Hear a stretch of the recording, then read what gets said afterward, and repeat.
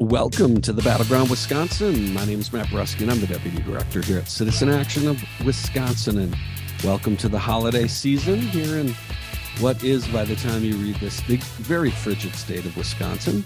I am joined by Robert Craig, our Executive Director. Robert, good to have you. Have you? We're just seeing the storm. It will be cold and windy. It's been downgraded in Milwaukee as of Thursday morning. We'll see. But just looking out my window, seeing what's going on there, we'll say I think with the partial snow cover is a boon for eagles. The bald eagle that lives in the tree that's visible to me has been very active this morning. Well, look, this is welcome to Wisconsin. We're getting a very Wisconsin winter.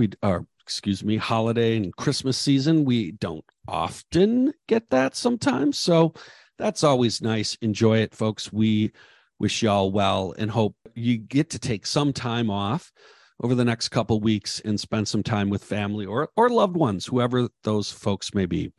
With that, we have got to talk about a number of things, both at the federal level and here in the state. Robert, and before we go any further, we will also be joined later in the show by leaders from the Wisconsin Federation of Nurses and Health Professionals to talk about the big news that St. Francis Hospital here in Milwaukee is going to close their labor and delivery unit later this month, and why that. We'll hear from them as to why that is so bad and is likely to create essentially a labor and delivery desert here in the Milwaukee area. But, Robert, before we get into all that, I wanted to talk with you a little bit about what's gone on in Congress. And by that, I mean the Senate, the House, and the lame duck session. It is wrapping up. And I want to get your response to an article we both read in the American Prospect by David Dayen. And he makes the argument that the Democrats essentially sort of frittered away this session and missed a number of opportunities. I won't get into all of the opportunities. I do suggest our listeners read the article, but his fundamental critique is that they really missed the opportunity to deal with didn't deal with the debt limit through reconciliation, and that they had the ability to do this. They had the time. He admits it would be hard, but it definitely could be done. And that it essentially would take away what next year is clearly going to be just a weapon that the Republicans are going to use to go after Social Security, Medicare, all the things we care about, and really try to hold hostage any governing and put at risk a number of things. Robert, there are other things, but that is his major critique. And before I kick it to you, he does put in the context that, this is not to diminish, the importance of what was accomplished before in the session, including the Inflation Reduction Act. But what he is saying is that does not mean they should have packed up and that there was a lot left on the table. One final thing, he compares it also to 2010 when the Democrats lost control of Congress after Obama's first term, and suggests that a lot more was done then. So, Robert, you track this stuff a lot. I wanted to get your reaction to this because I think it's an important conversation. Yeah, and I was going to say that David Dayen's a great journalist. He's the publisher of American Prospect. If you want to know, must reading according to both Matt Brusky and I. Matt was telling me that this article is organizing, so I'll give him due credit before we started recording. And I agree. I also want to organize back a little on this. So what he is saying is that we shouldn't just buy the line from Democrats, look at the great things we did, everything's wonderful, hurrah, hurrah. Says if you really look at things left on the table, and he goes to a lot more than I'm going to get into, then they did much less than a lot of other Democrat lame ducks. Okay, so there's that question. But we do want to hold that we got the critical Tammy Baldwin initiative on marriage equity. Now he throws, David, I agree on this, them under the bus on this a bit, saying that, it was an unpopular vote Ron Johnson got to avoid before his election. I don't think it makes Ron Johnson lose. And I think Tammy Baldwin was being a radical pragmatist and decided to move forward. But David and I can Robert, I thought that was the weakest part of the article. Yeah. I thought it was sniping at one of the actual successes that needed to be pointed out, and is one of the weaknesses of the article. I thought that was unnecessary and gratuitous.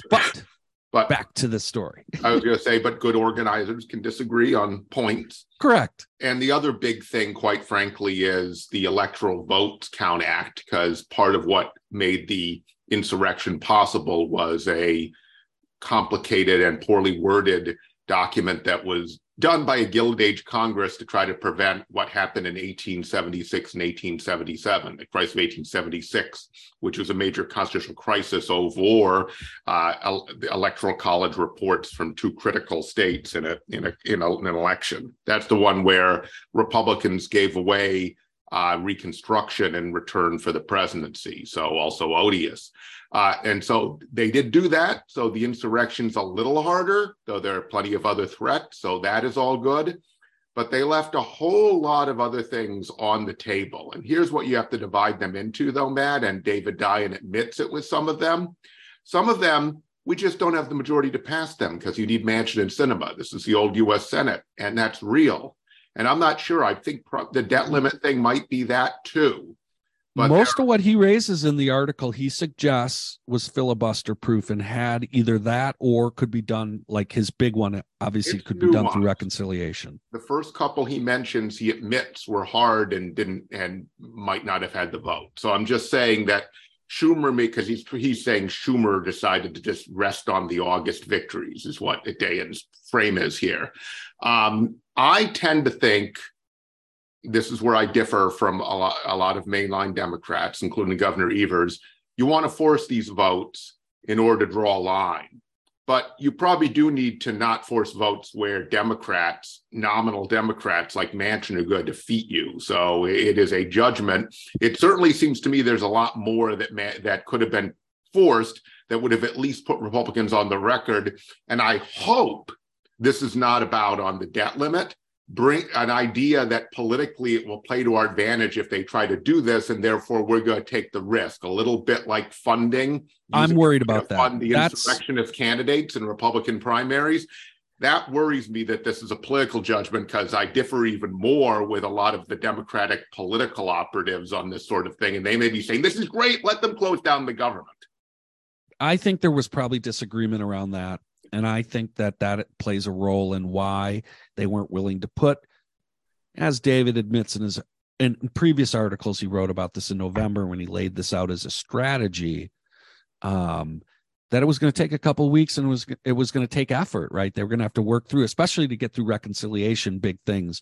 The other thing that he also rightly points out, and is worth us mentioning, is this Secure Act 2.0 is garbage. And there were efforts to make it better that when they failed, the thing should have probably been tanked. And it's pretty appalling that this is a Democratic bill, because this is just a massive tax break to wealthy folks, largely guised as helping people. It's one of the more stinky, odious things in here that I do think he's right to point out. And it tells you a lot about Democratic caucus, and that's not only Manchin and Sinema. That's the other, very their connection to Wall Street, Robert. Yeah. Oh, which is funds Democrats more than Republicans. People need to bear in mind that our party is not absent corruption. The corporate wing has its own corruption. So that is telling. Though I don't know politically about whether they had to have it. I mean, I'm sure there's a pragmatic argument Senator Schumer could make if I was personal friends with him and was having a beer. I'm not.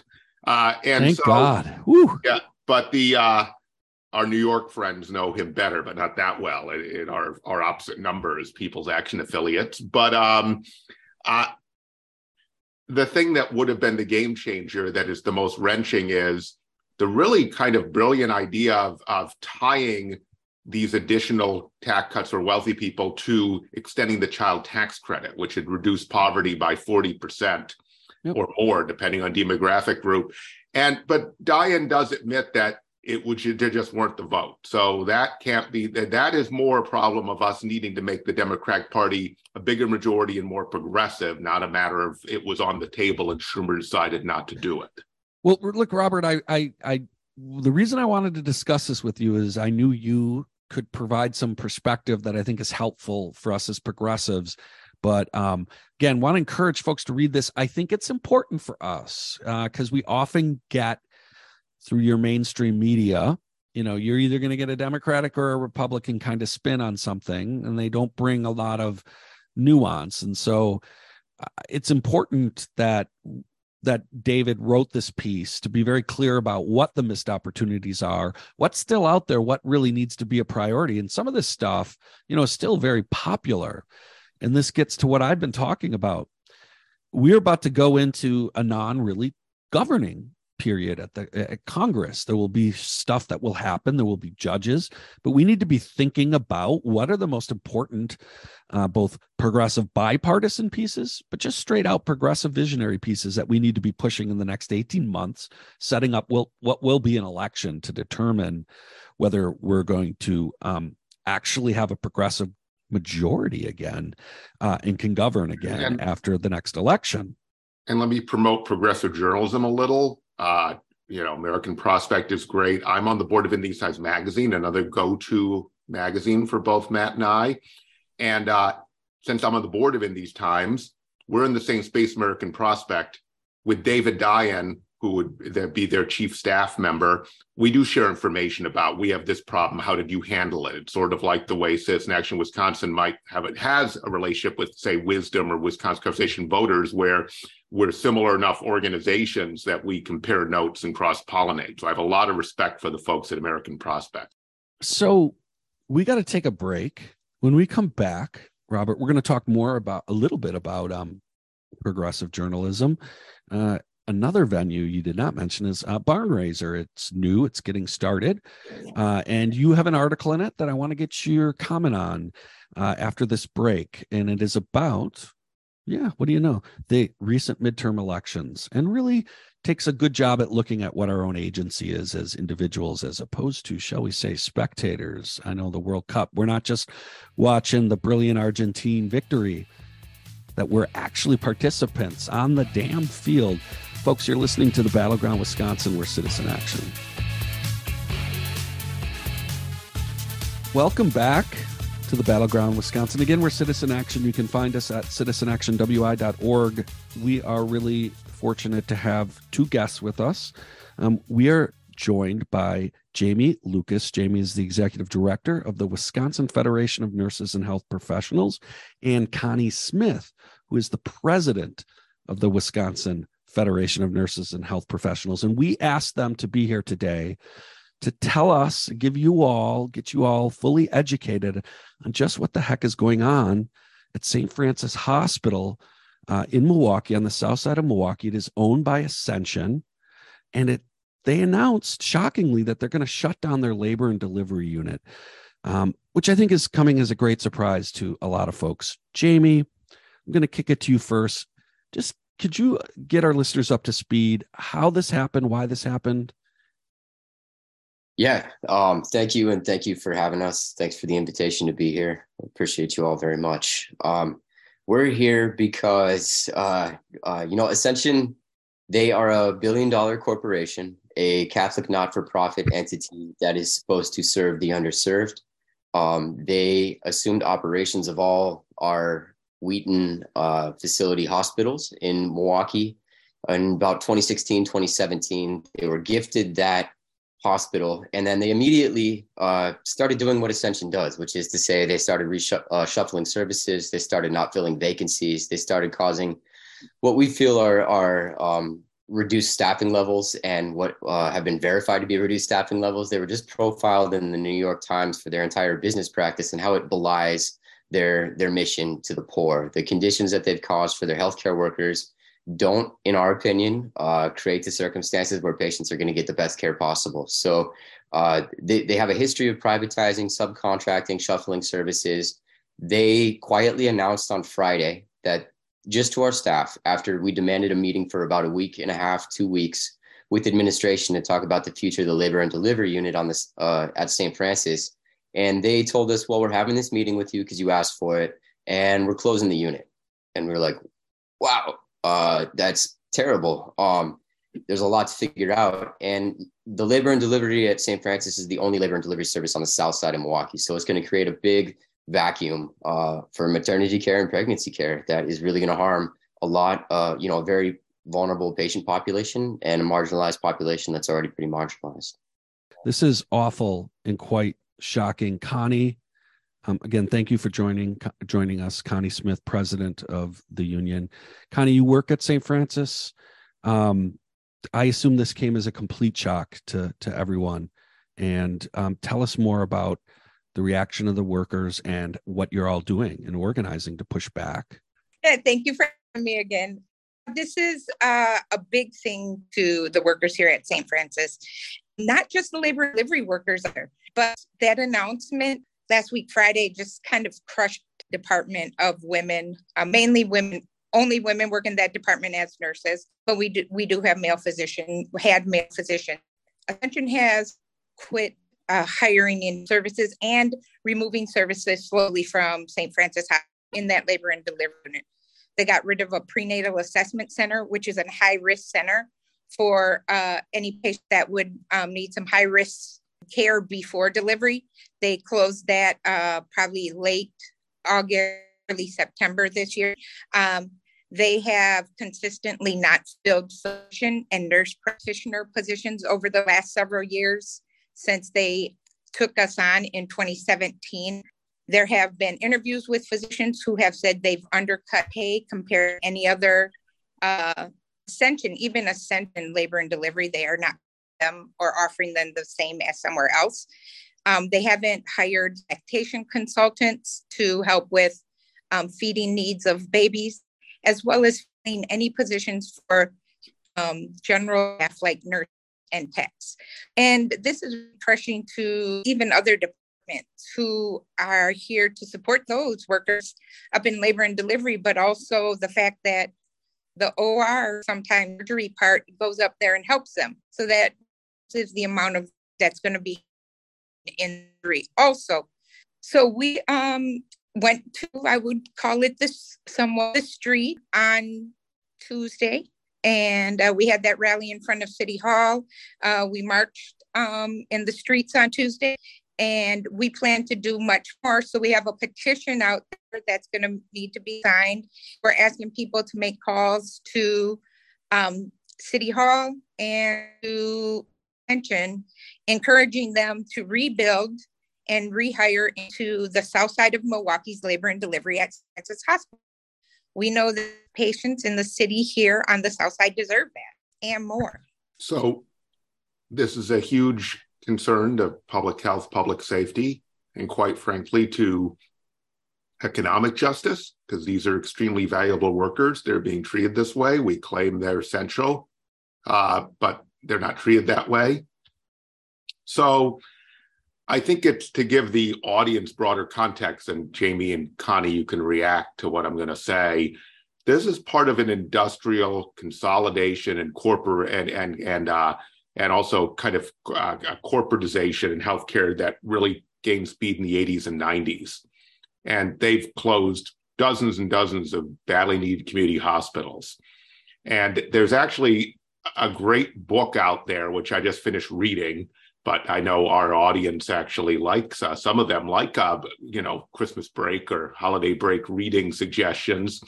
It's a book called The Next Shift, The Fall of Industry and the Rise of Healthcare in Rust Belt America by Gabriel Winant, Harvard University Press.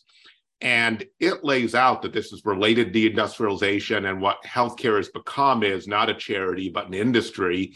And everything is about it. Jamie's holding it up. Our podcast listeners can't hear that, but Jamie Lucas knows about it, may even have read it or begun to. And so they everything is about cost, and basically they don't see themselves as profitable unless they really dump burden onto workers, service workers, nurses, everyone in between those categories. And in addition, close anything that because of payer mix does not pay them enough.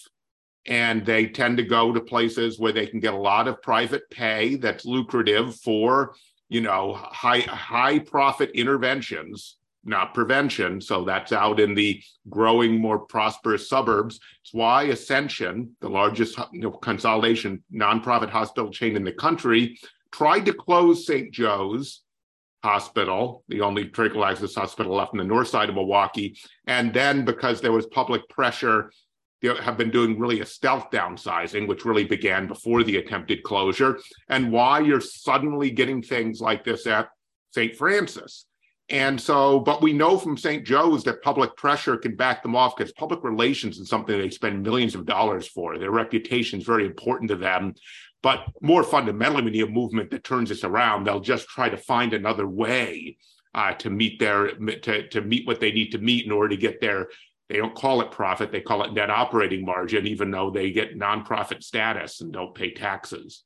But it just seems like this is part of a big trend, but what you're trying to do is the only thing that could stop them, at least temporarily, in their tracks. But then we need to build a lot more moving forward.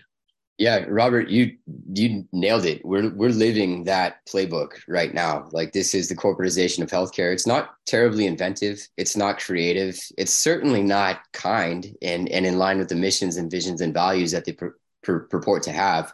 There's so much that we can't control about our health, about our bodies, about the things that happen to us that put us in a hospital. But when we are there, we have to do the things within our control, right? That means nurses and nursing assistants need safe staffing levels. They need to be well rested. They need to be well paid so that they can focus on caring for other humans. And Ascension's built a business model that takes what you just laid out, Robert, to the extreme. They're in many ways the worst embodiment of the corporate healthcare playbook. And you mentioned public pressure, and Ascension knows this. They understand this. That's why they ingratiate themselves to the community. That's why they sponsor the Milwaukee Brewers. They sponsor all our sports teams. They sponsored WISN 12's health section of their website, which is, we think that's part of the reason why when we held the press conference 2 or 3 weeks before this New York Times article dropped about the issues at St. Francis and the dire straits we were in, this is before they announced the closure. We could see the writing on the wall with labor and delivery. We didn't get any local coverage because I think local newsrooms are not resourced to do that. So we need mass collective action. We need a mass uprising of people who care about healthcare, of healthcare workers. If you're not organized, organize a union, reach out to us. And we need people putting pressure on city officials. We'll have some infographics to call Mayor Chevy Johnson and the administrator of the hospital as well, Jonathan, and demand that they reverse this decision, because that's the only thing that's going to work here. They know it looks bad. We can win if we fight together. And that's why we're so grateful to have this platform. So it was just laid out for you crystal clear what's behind this, what's happening. And so you need to call immediately, get in touch. That is job one. Do it right away. The second thing here is we need to organize more folks. If you're a healthcare worker and you're listening to this, reach out to Jamie. The reason this might get stopped is because these workers are organized and they are bringing this to our attention, and they're doing a huge public health service. Reach out to organize at WFNHP.org. Please. This is a huge public service that we are even being told this. And we are, thank you, Connie.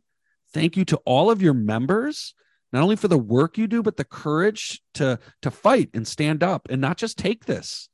So please, people, please. We have to take a break, but I want to, if you guys are good, come back, Connie. I want to give you another opportunity to let people know why you guys mentioned it. What it would mean if we didn't have access to labor and delivery services, the hollowing out that they are trying to do, and why this is so important. We'll have that right when we come back. Folks, you're listening to the Battleground Wisconsin, where Citizen Action. Welcome back to the Battleground Wisconsin. We're talking with Connie Smith. She's the president, the Wisconsin Federation of Nurses and Health Professionals, and Jamie Lucas, the executive director. Connie works at St. Francis Hospital, where they are shutting down the labor and delivery unit. Connie, please tell our listeners more. It's really important because we're asking them to get involved, what it means when a labor and delivery unit, and Robert mentioned what's going on at St. Joe's, the hollowing out of our city services for something as critical as labor and delivery. Sure. What it means is what happened just recently here at St. Francis. In the process of them slowly doing this, they've closed services to labor and delivery on some weekends because they couldn't staff it by their own, the things they've have done to the staff there. So they weren't able to staff it. And over a weekend, they had a patient walk into the ER and deliver a baby in the emergency room. Now, there was a doctor and a nurse practitioner there, but that's not where you deliver babies. You deliver babies in labor and delivery units. This baby and this mom were high risk, and they ended up trying to transfer out after delivery, both of them being high risk, having to go out into an ambulance to another facility, and even getting an ambulance there to do that transfer around the city is hard, and is a shame that they couldn't go up to a bed and be cared for in our NICU and be cared for by nurses here that know how to take care of them and specialize with them.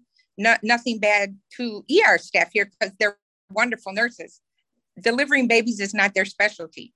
So this will be what we have.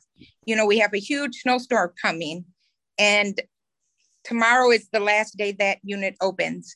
And if all the people in the neighborhood don't know that may be having a baby and they show up on this ER step, what's going to happen to try to get across town in a snowstorm to deliver a baby? This is insane. And it's scary. It's appalling. Folks, please, you heard Connie, you heard Jamie. I need you to get on the phones. You need to call Mayor Chevy Johnson. We're also going to have a petition. By the way, Chevy Johnson's number is 414-286-2200. That is the mayor's office. Let me add, the mayor didn't make this decision, but Ascension cares what the Milwaukee says. It costs them money and prestige if the mayor calls them out on this. So that's why getting the mayor to take public action is critical in this. It's very important. Robert is absolutely right. Their public image is so important. Jamie mentioned it, all the money and the resources. That is their kryptonite. And that gives us power. It gives these workers who have courageously stood up and told us what's going on.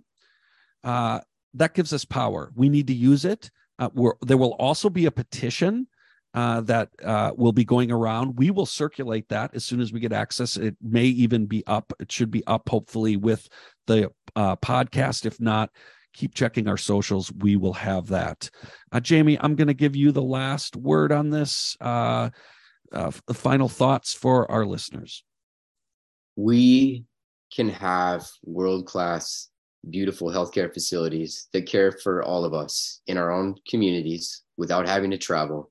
There's enough money in healthcare to, if these corporations chose to, and if we make them invest in us and in our health in the ways that we know we need, we can have a beautiful healthcare system. Hospitals, they skirt by without any scrutiny whatsoever because of those mission statements, because of the PR that they do.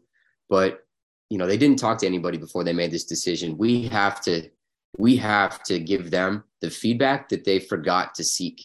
And when we do that, and when we leverage our collective power, we can invest those billions of dollars that Ascension has in reserves. We can invest those billions into our community, remedy our health inequities. We can allow babies to be born and brought into this world and be supported throughout their lives with love and resources and the things that they need. So this is really, I believe, if we can fix healthcare, we can fix everything in this country. And it's the power of the people that are going to do that. So thank you for having us. Let me add to Jamie's point. look, this corporate healthcare system, they are trading on the reputation of the philanthropic efforts that they took over, but they've become a wolf in sheep's clothing. So that's part of the product they bought, right? Is the reputation of facilities that were often built by community members, by cities, as a public amenity, and run by actual nonprofit institutions. And so they're trading on that, and that's valuable to them. And only us taking action can diminish and challenge that value and force them to do the right thing. They'll only do the right thing if we force them to do so, because they will face public outrage and political pressure if they do not. Well, folks, this may be a discussion specifically, and it is about St. Francis Hospital, but this model, it's coming to all our communities. You're probably already feeling it. So this is an important fight that transcends even St. Francis, but we need you to get involved, make those calls. Jamie, Connie, thank you so much for taking the time to join us. And most of all, thank you for fighting for the health of this community. And again, folks, organize at wfnhp.org. Thank you both. Thank you. Thank you. So, Robert, I want to transition us, because what I loved about that last conversation with Connie is the agency that those nurses and that all union workers have in their own sort of experience that they're going through. Things don't just happen to them. They're actively engaged and they're helping shape the situation. And the transition that I want to make is to an article that you wrote. It just went up yesterday. It's in Barnraiser, a new online news, and it's broader than news, but news and entertainment venue that you'll tell us more about. But the big thing is you wrote an article that really tried to get, I'll let you tell more about it, but what I liked about it was it really tried to center in people's evaluations of what just happened in the midterm elections, and quite frankly, any election, our own agency in the election, as opposed to us just being bystanders, kind of watching a sporting event like the World Cup. Robert, tell us more about this article you wrote. Essentially, what are you trying to say? And of course, as we go on, also love you to just tell us a little bit more about Barnraiser too, because we are really interested in progressive media. Yeah, Barnraiser is a new rurally focused publication. We've had something to do with birthing it. It grew out of a rural reporting project Ending Size Magazine did. And as I mentioned before, I'm on their board. And myself and our former executive director of People's Action, who was a great rural organizer, George Gale, actually not only supported this and worked with it, but helped validate it to potential funders.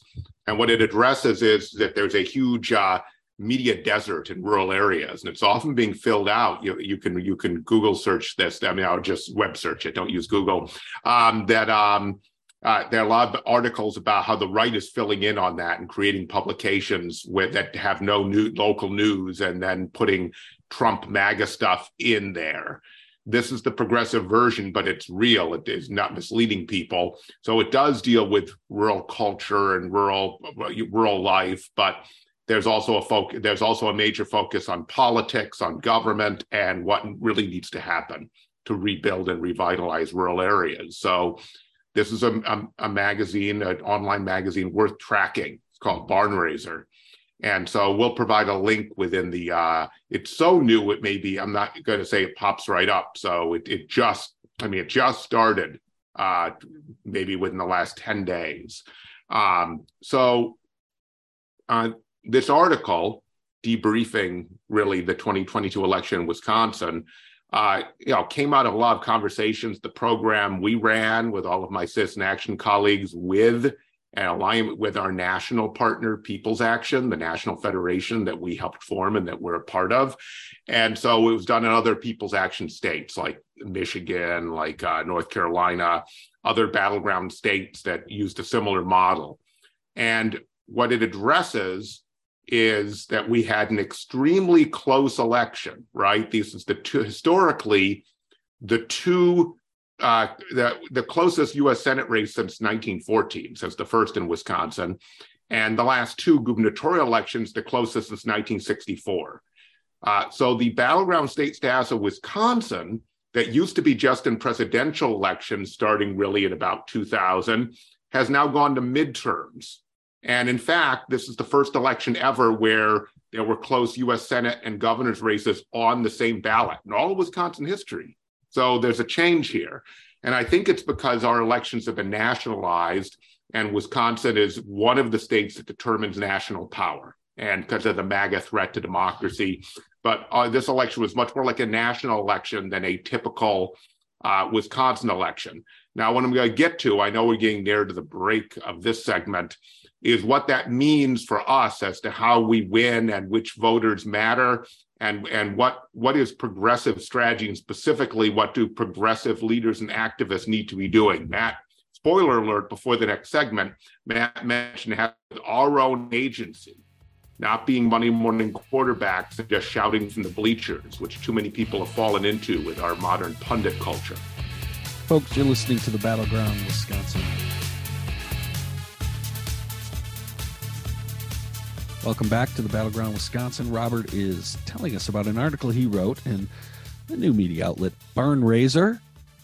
And in particular, before we went to break, Robert, you were just about to tell us about the importance of our own agency in elections, that like we got to stop just being Monday morning quarterbacks, telling everybody what the hell they should be doing is part of your point. I think let's us hear more.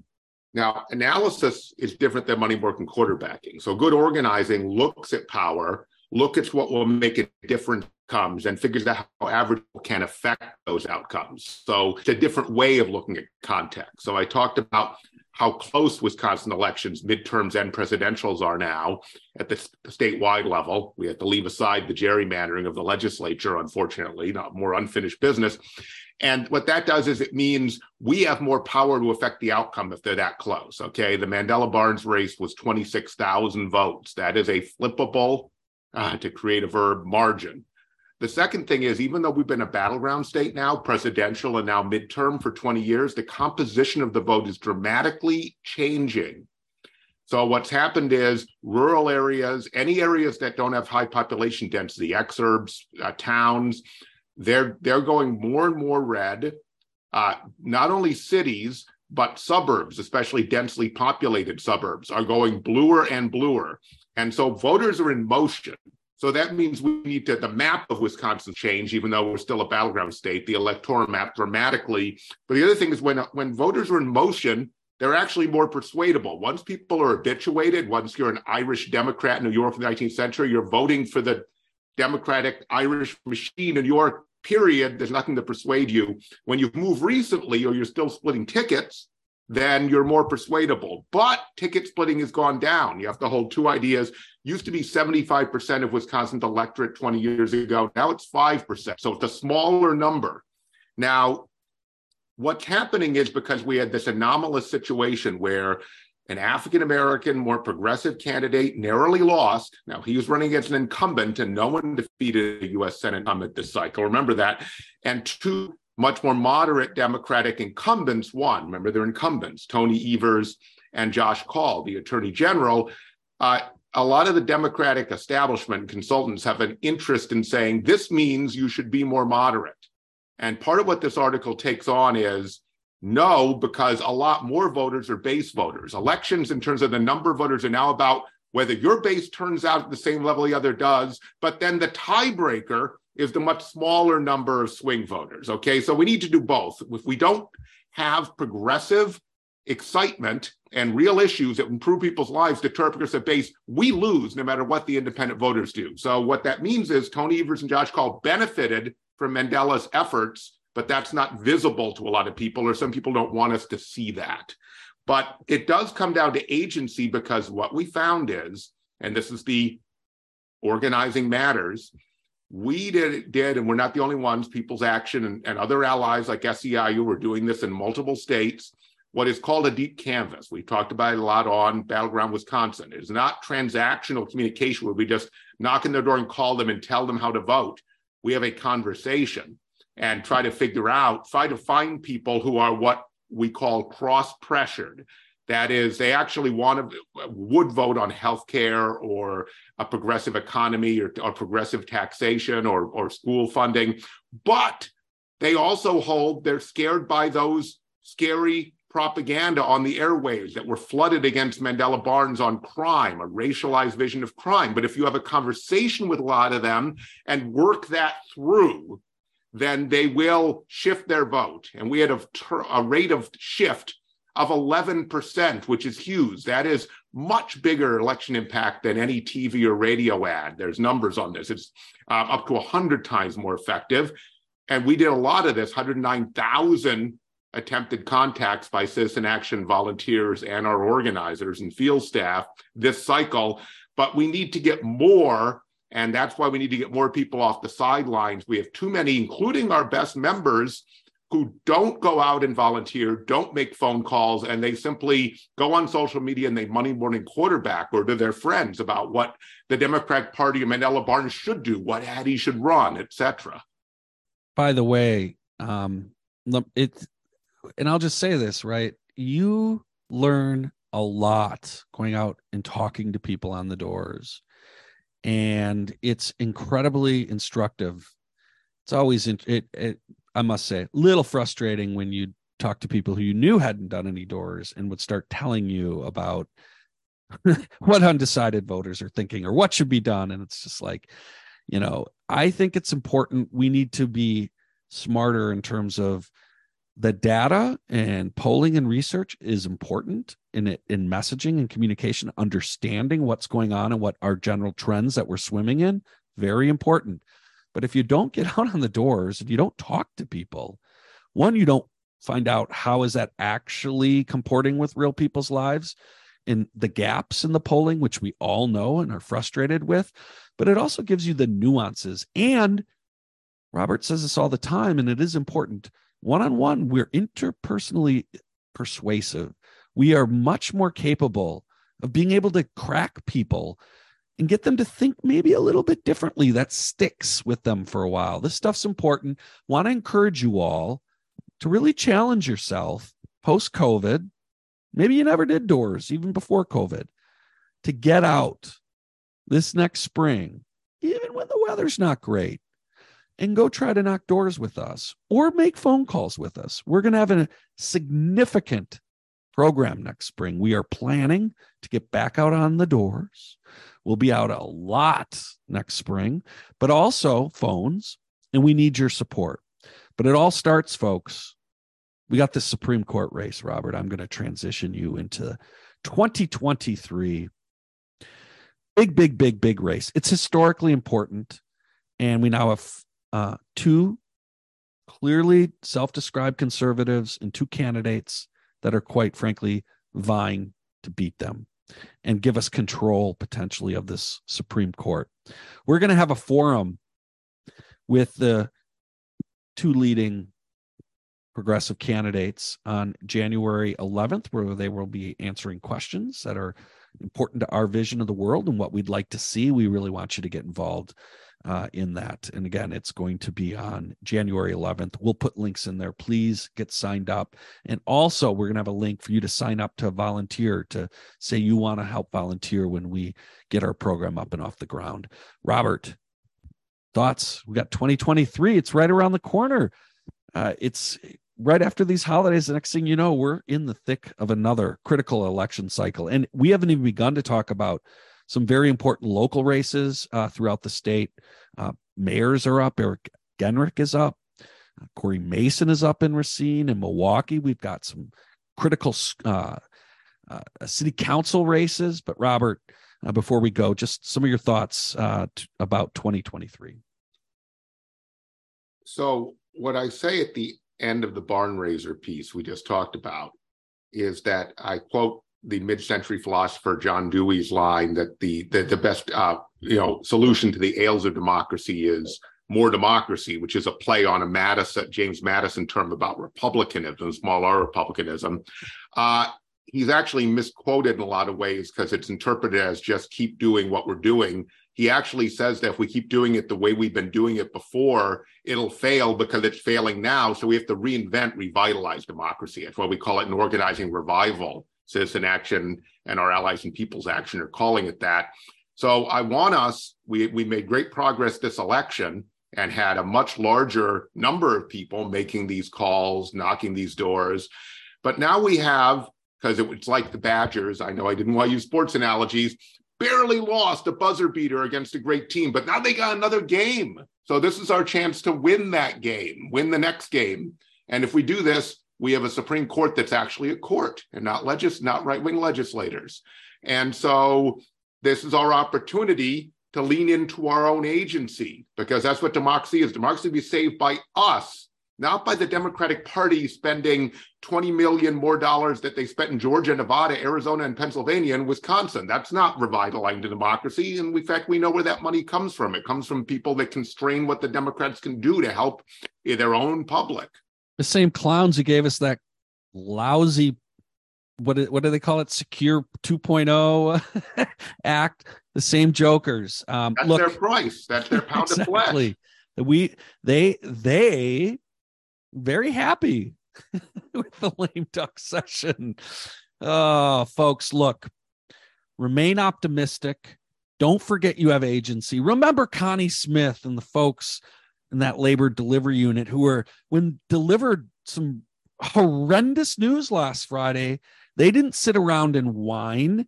They organized and are making demands of the mayor of Milwaukee to do the right thing, and all of us to step up. We are more powerful.